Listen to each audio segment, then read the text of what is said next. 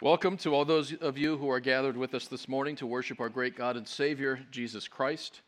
If you were with us last week, you'll know that we finished Paul's letter to the Ephesians, and we are now in 2 Peter. So I invite you to turn there to chapter 1, verses 1 through 4. Chapter 1, verses 1 through 4.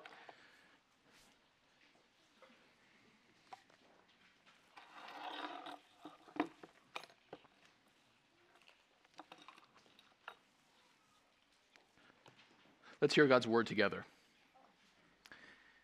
Simeon Peter, a servant and apostle of Jesus Christ, to those who have obtained a faith of equal standing with ours, by the righteousness of our God and Savior, Jesus Christ. May grace and peace be multiplied to you in the knowledge of God and of Jesus our Lord. His divine power has granted to us all things that pertain to life and godliness through the knowledge of him who called us to his own glory and excellence, by which he has granted to us his precious and very great promises, so that through them you may become partakers of the divine nature, having escaped from the corruption that is in the world because of sinful desire.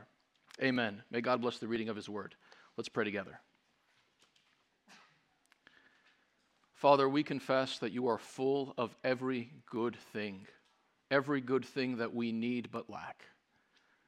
And Father, we confess that we are often empty wells in need of your filling. We lack love, humility, selflessness, courage, faith, every good thing, Lord. And so, Father, we pray this morning as we come to your word that you would fill us with these things. You know the needs of every single person here, the needs of every heart here. We pray, Lord, that you would bring the comfort and the conviction, the transformation, the challenging, the illumination that we all need but lack. We pray, Lord, that through your word this morning, you would fill us. We pray that you would do what you do, namely, meet every one of our needs, Father. You are our provider, our rock, and we ask that you would address us this morning through your life-giving truth. Help us to understand it, believe it, and be transformed by it. Amen. The last words attributed to the great German reformer Martin Luther were, "We are beggars, this is true." It's a great way to go, especially with Luther's understanding of grace. We are beggars, this is true. And I think this beautifully sums up our position before God. What are we before God? Apart from his grace and goodness, beggars. We are needy. We need him to provide again and again what we lack. We contribute nothing to our salvation. He contributes everything that we need to be reconciled to him and experience every blessing. And what we're going to look at this morning as we look at these opening verses of 2 Peter is exactly that, God's provision for sinners like us to experience all of his blessings in this life and in the one to come. Specifically, we will look at the way Jesus provides three things for us. Jesus provides faith, everything we need for godliness, and conformity to God's character. Jesus provides faith, everything we need for godliness, and conformity to God's character. All of these things are in him. Another way of saying it, by the way, is Jesus provides conversion, sanctification, and glorification, to use that terminology, but they more or less say the same thing. Before we jump in, though, and start looking at all that we have in Jesus Christ, it's helpful to take a step back and just consider some background issues to the letter that will help us to better interpret and understand it. First thing to note is that it was written by the apostle Simon Peter, an apostle of our Lord Jesus Christ, who's often mentioned in the Gospels. Interestingly, he refers to himself as Simeon Peter. That form of his name is less frequent in the New Testament. We normally find Simon, which is the Greek or Hellenized version of the name. There's only one other place that I know of in the New Testament, Acts 15, I believe, where Simeon is used, and this is the Palestinian version of the name. It's perhaps the equivalent to George and Gheorghe, English-Romanian, right? You hear the difference, it's that kind of thing. But it's the apostle Peter who is writing this letter. He is chosen by Jesus Christ as his authoritative spokesperson, so when he speaks, our Lord speaks, and therefore his letter has the authority of Scripture. He writes this letter near the end of his life. At this point in his life, he is in Rome, somewhere around 65 AD, just before he is martyred. And he writes this that they might remember all of the important things that he has to tell them before he departs from this earth. 2 Peter 1:14, Peter writes, I know that the putting off of my body will be soon, as our Lord Jesus Christ made clear to me. My death is close. And interestingly, he refers to what Jesus says in John 21. If you're familiar with John's gospel, after Jesus reinstates Peter, feed my sheep, Jesus tells him how he's going to die. He's going to die to glorify him. And Peter refers to that promise in that verse, in 14, as our Lord Jesus made clear. So Peter's writing in Rome before his martyrdom to believers. This is the second letter that he sends them.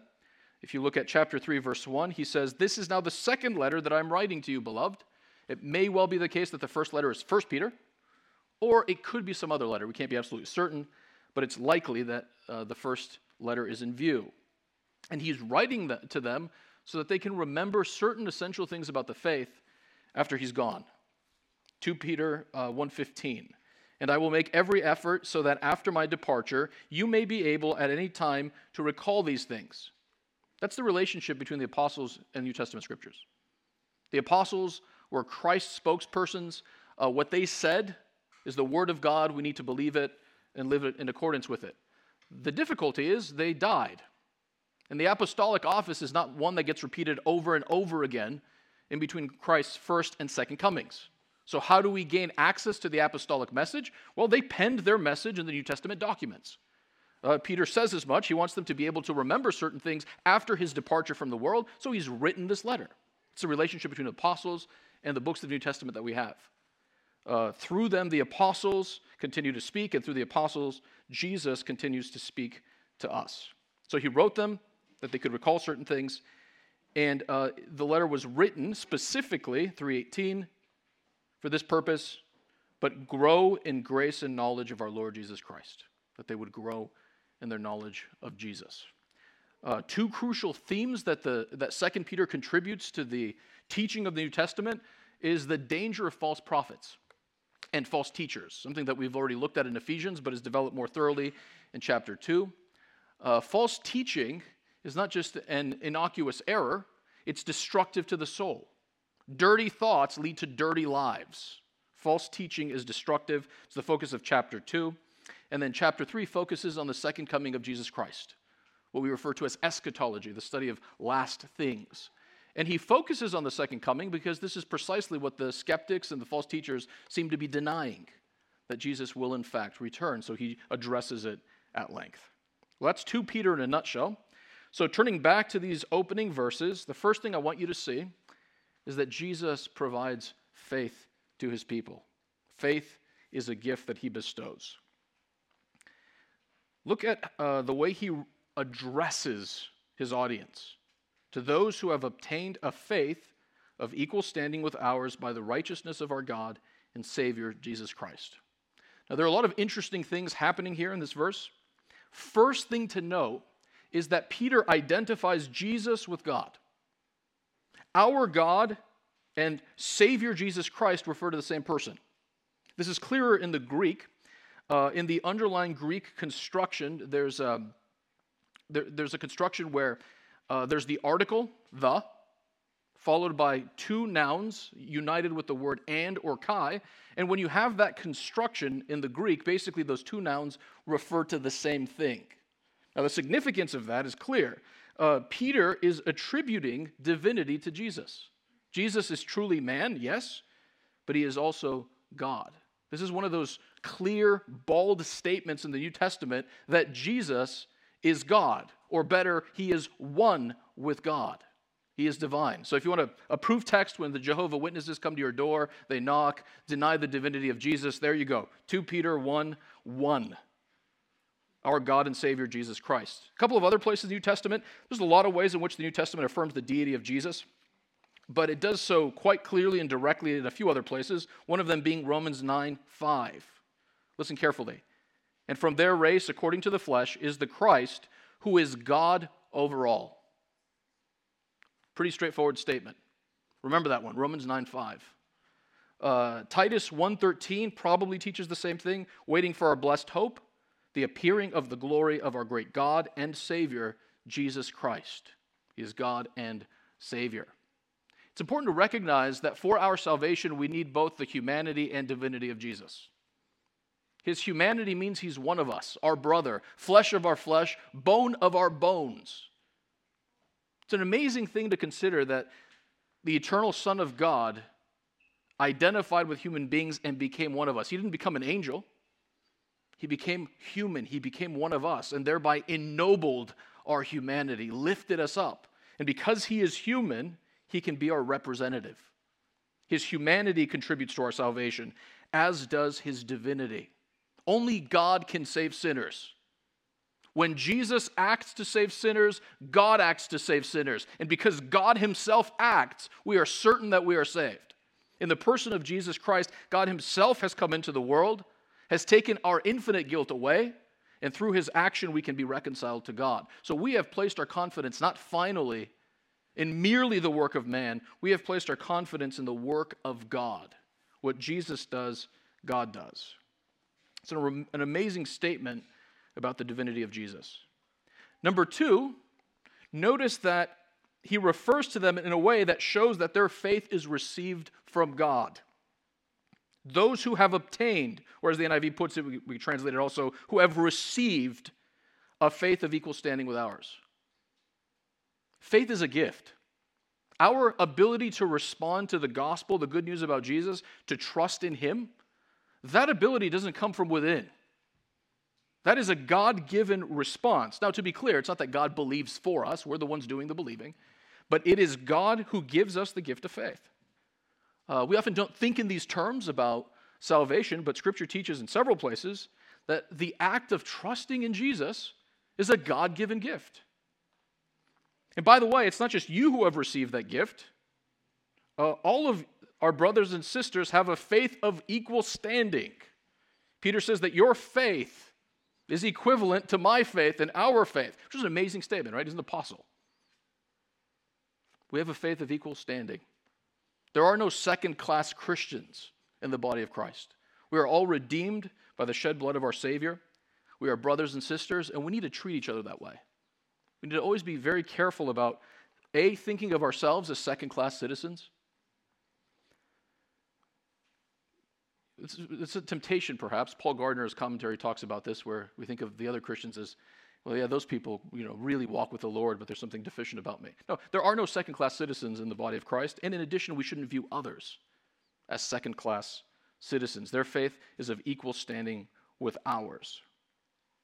So how do we have this gift of faith? How is it that Christ has given us the gift of faith or brought it to pass? We're told by the righteousness of our God and Savior, Jesus Christ. What he's saying is that through the redemptive work of Jesus, we have the gift of faith. That phrase, righteousness of God, is often used in the Old Testament to refer to God's salvation. For instance, in Psalm 98, verse 2, we're told, the Lord has made known his salvation. He has revealed his righteousness. Notice the parallel between salvation and righteousness. Isaiah 46:13, I bring near my righteousness, it is not far off, and my salvation will not delay. Again, notice righteousness and salvation being paralleled, the righteousness of God and salvation. What Peter is saying is that through the saving acts of Jesus Christ, through his death and resurrection, he purchased for us the gift of faith. Faith flows from the cross. And that adds an interesting perspective on faith, I think. We tend to think of faith as the means by which we are saved, and that's right and true and biblical. We are saved by faith. But from another perspective, it's also true that we believe by salvation. The work of Jesus Christ, his death and resurrection, his saving work, is the reason we have the gift of faith. It flows from him and his saving work. Sometimes we, as I've suggested earlier, have too narrow a view of the saving work of Jesus. We think that he came and he died and rose again, and for that reason we're reconciled to God. And praise God, that's true. There's nothing false about that. That's absolutely true. But Jesus didn't just come and die and rise again. He also granted to us the power to believe that message and be transformed by it. It does not lie within our power to respond positively to the gospel. As amazing as the gospel is, as great as that news is, we are spiritually dead. And it is only through the gift of God, the gift of faith, that we can trust in Jesus as our Savior. So if today you're trusting in Jesus and you're rejoicing in the forgiveness of your sins and the hope of eternal life, understand that you believe in Jesus because of what God has done in your heart. Even that is an expression of His mercy. We need to have a broader and deeper view of God's salvation. It was His eternal plan that initiated our salvation. It was the work of His Son that accomplished our salvation. And then at some point in our lives, when we heard about Jesus, the Holy Spirit opened our hearts to believe, and we received the gift of faith. Salvation is of the Lord from beginning to end. It's not that God came really close to us and said, hey, now you've got to go the rest of the way and meet me where I am.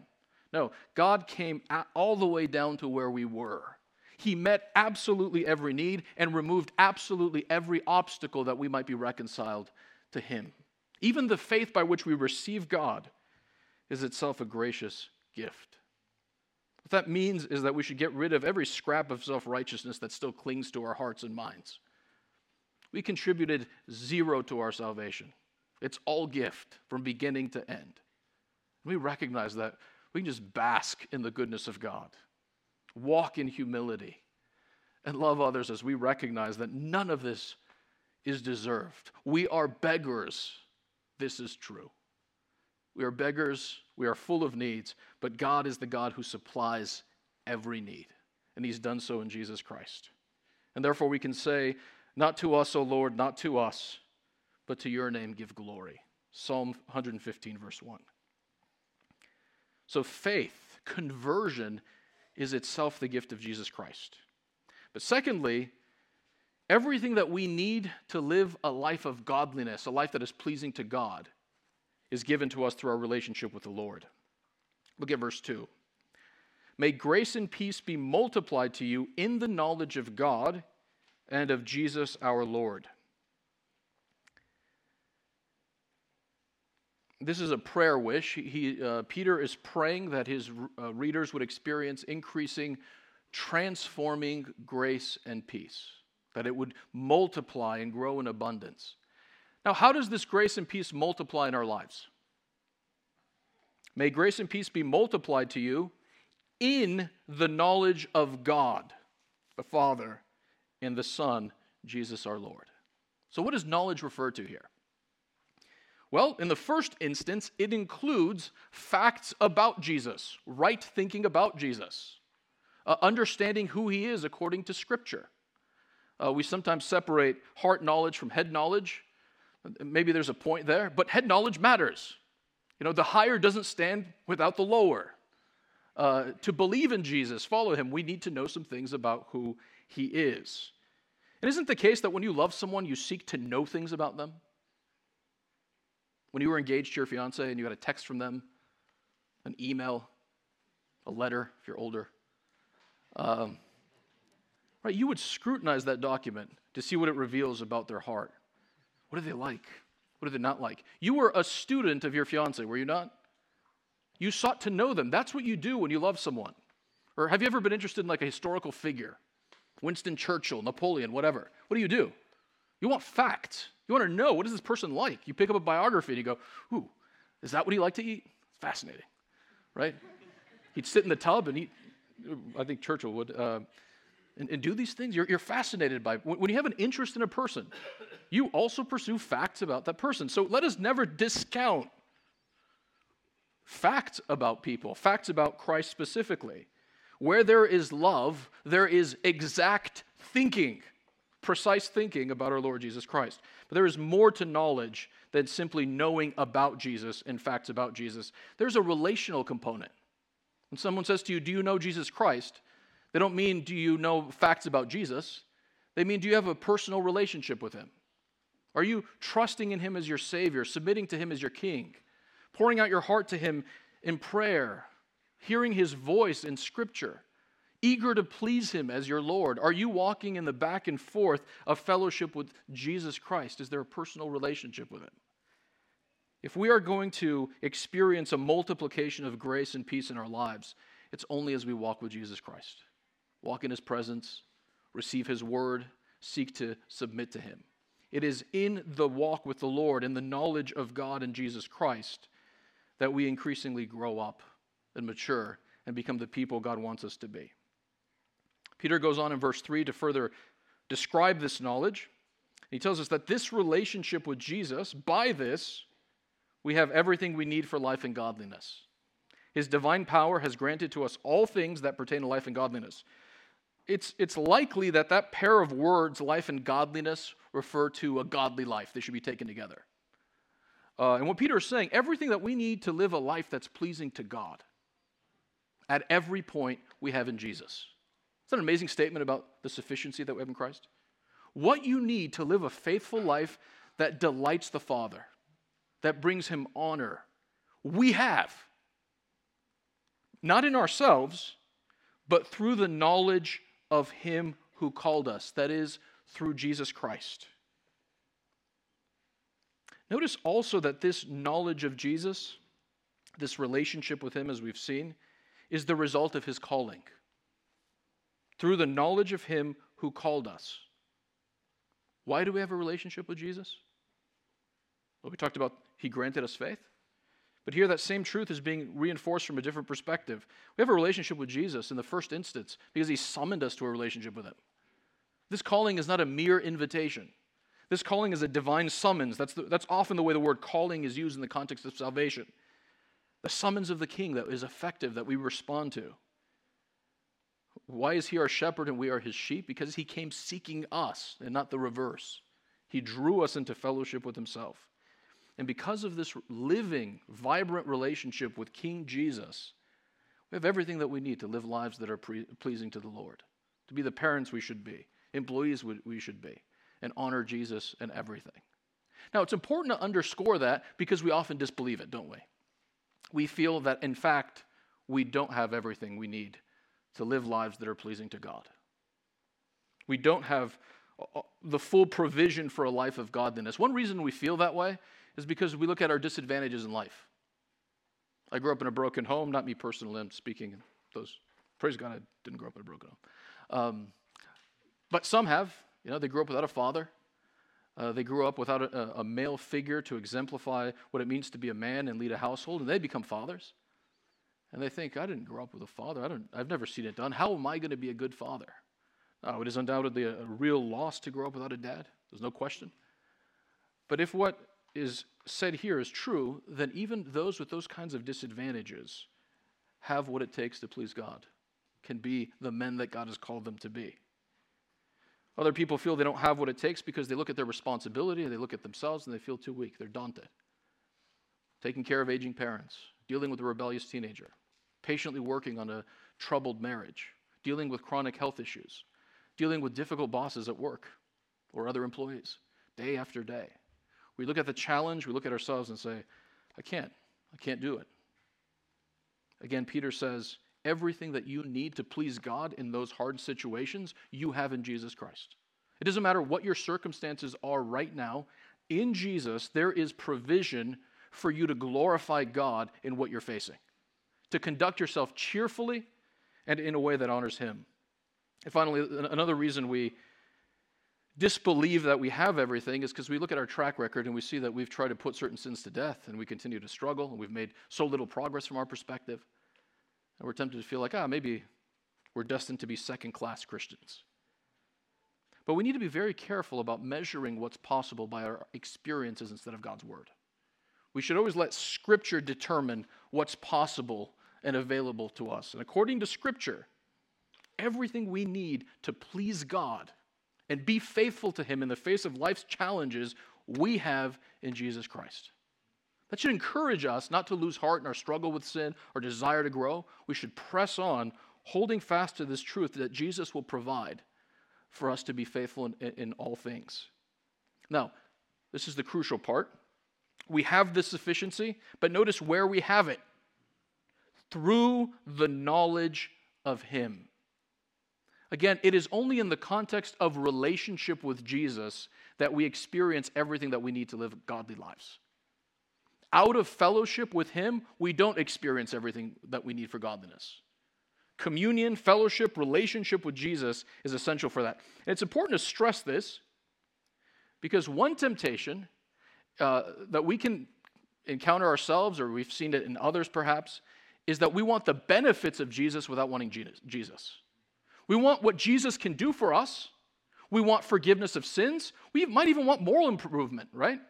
You can want moral improvement without wanting Jesus. Be a little more disciplined, a little more humble. That would be nice, right? We might want happy marriages, but not Jesus. But we want to use Jesus to get these things, but we don't really want a relationship with him. Peter is cautioning us against that. If you want something from Jesus, pursue it in the context of relationship. Pursue him first, and all of these other things will be added to you as well. You need to walk with the Lord. You need to love him. You need to spend time in fellowship with him. Whatever else should characterize a Christian, it should be love for Jesus Christ. I want more of Jesus. Can you honestly say that this morning? Yes, you rejoice in the forgiveness of your sins. That's good. You want to grow. That's good. But do you want more of Jesus? Do you love Jesus Christ? Do you enjoy those times of communion where you're in his presence and you're listening to his word and you're praying? Have you walked with him a long time and you've seen his faithfulness and grace to you over many years and your heart wells with delight in the Lord? Perhaps as you read Scripture and you see the Scriptures bearing witness to him, you don't just rejoice in the fact that you're forgiven. You don't just rejoice in the blessings that you have from him. You look at him and are overwhelmed by his beauty, by his excellence, and you find your heart drawn to him. Do you have that kind of warm, vibrant, living relationship with Jesus? It's out of that kind of relationship that transformation happens, that we have everything that we need for godliness. Can you resonate with the words of Thomas à Kempis?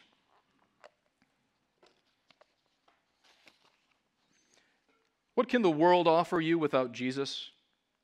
To be without Jesus is hell most grievous. To be with Jesus is to know the sweetness of heaven. If Jesus is with you, no enemy can harm you. Whoever finds Jesus finds a rich treasure and a good above every good. He who loses Jesus loses much indeed, and more than the whole world. Poorest of all is he who lives without Jesus, and the richest of all is he who stands in favor with Jesus. Do you resonate with that? Is there a basic desire to know our Lord and Savior Jesus Christ and to walk with him? It's in the context of that fellowship, it's in the context of walking with Jesus that we mature and experience everything that we need for godliness. Make that a priority. Maybe we're too much like Martha. You know the story from Scriptures, Luke 10. Jesus is there, and he's teaching. Martha was distracted with much serving, Luke 10:40. She could justify it, presumably. Lord, I'm doing it for you. I'm doing it so I can be a good hostess for you and for the apostles. But Mary made the better choice. She sat down at his feet and listened to his teaching. Perhaps we're too much like Martha. We're almost certainly too much like Martha. You know, we're motivated, productive, efficient people with calendars and schedules, and, you know, we want to get things done. That's good. Don't get me wrong. Those are good things to be productive, fruitful. But sometimes we can get so busy, even doing good things for Jesus, that we forget the basic need to sit at his feet and listen to his teaching. Is there time to just quietly be in his presence and learn from the Lord and commune with him? To the extent that that's not happening, we're impoverished. Third and final thing Jesus gives is conformity to the nature of God or the character of God. It's through Jesus' initiative that we are converted. It's through our relationship with Jesus that we grow, as we've seen. And it is through the work of Jesus that one day we will be like God. Verse 4. By which, what does by which refer to? If you're using the ESV, that's how it's worded there. By which looks back to verse 3, to the glory and excellence, the moral excellence of Jesus. And what Peter probably has in view is the redemptive work of Jesus, where his glory and excellence were revealed. By these things, Jesus has granted to us his promises. So because of his death and resurrection, on the basis of that work, we have certain precious and very great promises. But what are they? We can get a sense of what they are by looking at the purpose clause in verse 4. So he's given us these promises, and when these promises are realized, what happens? Through them, that is through the promises, so that through them you may become partakers of the divine nature. So when these promises are realized, we will be like God. And the reference here is almost certainly to the second coming, when Jesus returns and we will perfectly reflect the character of God. This is confirmed by 2 Peter 3:13, the end of the letter, where he writes, "But according to his promise, we are waiting for a new heavens and a new earth in which righteousness dwells." So promises look forward to that glorious return of Jesus Christ. Through these promises, there will come a day when we will become partakers of the divine nature. You could see how a lot of bad theology would be built on that language, could you not? Partakers of the divine nature. Let's be clear at the outset about what Peter doesn't mean. He doesn't mean that we're somehow going to be absorbed into the being and nature of God. Bad reading. It's not what he means. No. Neither does he mean that we will cease to have a human nature and then have God's nature. Not what he means. Well, what does he mean? First thing to note is how that phrase is used in Peter's day and other documents written in this time period. If you look at various Jewish writings from this period, you see that phrase, partakers of the divine nature, frequently means something like reflecting the qualities of the gods or God. It's not that you're absorbed into him, it's that in some ways, on a creaturely level, you are reflecting his character. So for instance, the first century Jewish historian Josephus writes of a royal advisor this way: "He is one that seemed to partake of the divine nature, both as to wisdom and knowledge of futurities." Future. He reflected the gods insofar as he was wise and was able to anticipate what would happen, would have a certain kind of knowledge of the future. Not absorbed into the divine nature, just reflected the character of the gods. This is confirmed, by the way, by the immediate context. Look what Peter writes immediately after. He speaks of those who become partakers of the divine nature. Why? Having escaped from the corruption, that is moral corruption, that is in the world because of sinful desire. So it's clearly a moral conformity to the divine nature.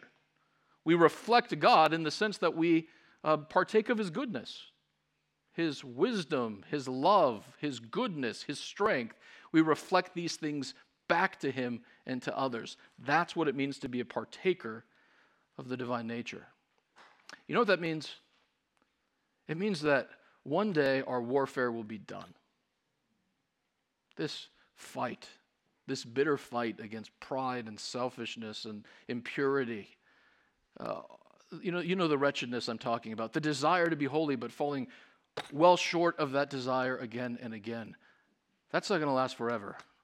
A day is coming when we will perfectly reflect the character of God. We will be like the sun shining in all of its radiance and fullness. We will be good and strong and courageous and as we ought to be but are yet not. And it will be glorious. C.S. Lewis says somewhere that if you could see that future version of yourself or other believers, if somehow that future self were to walk into the present, you might be tempted to prostrate yourself before them because of their dazzling glory.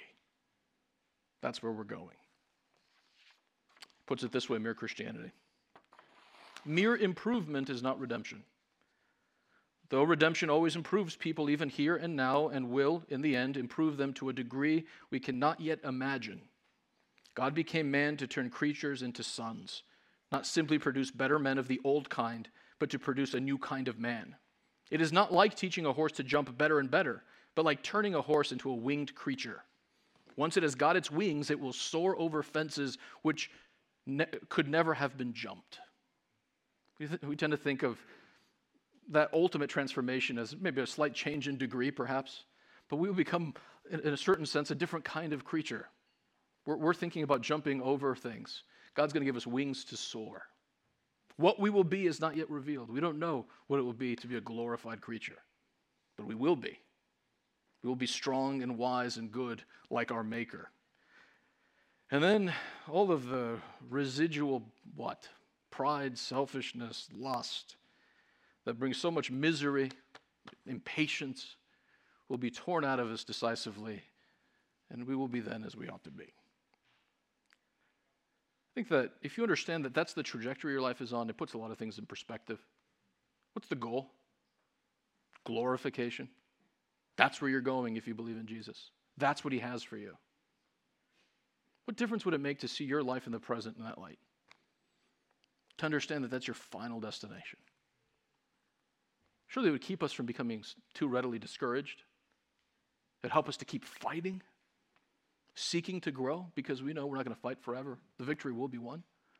And doesn't it put our sufferings in perspective?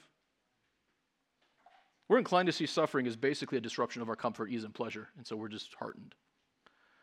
But what if suffering and pain and the plans that don't come to fruition, what if these are stepping stones that lead to glory, that cause us to partake of the divine nature? Couldn't we handle them with a little more patience and composure? If this is what it takes to become that someday, surely we can handle that with the grace, of course, that he provides. So as we step back from this passage, we should be convinced of two things. We are needy, needy, needy. We are beggars, this is true. And Christ is sufficient, sufficient, sufficient. Through his death and resurrection, we have faith. We have everything we need to grow in godliness. And he doesn't stop until the work is finished, till one day we reflect God. That's our Savior. Praise be to Jesus Christ. Amen.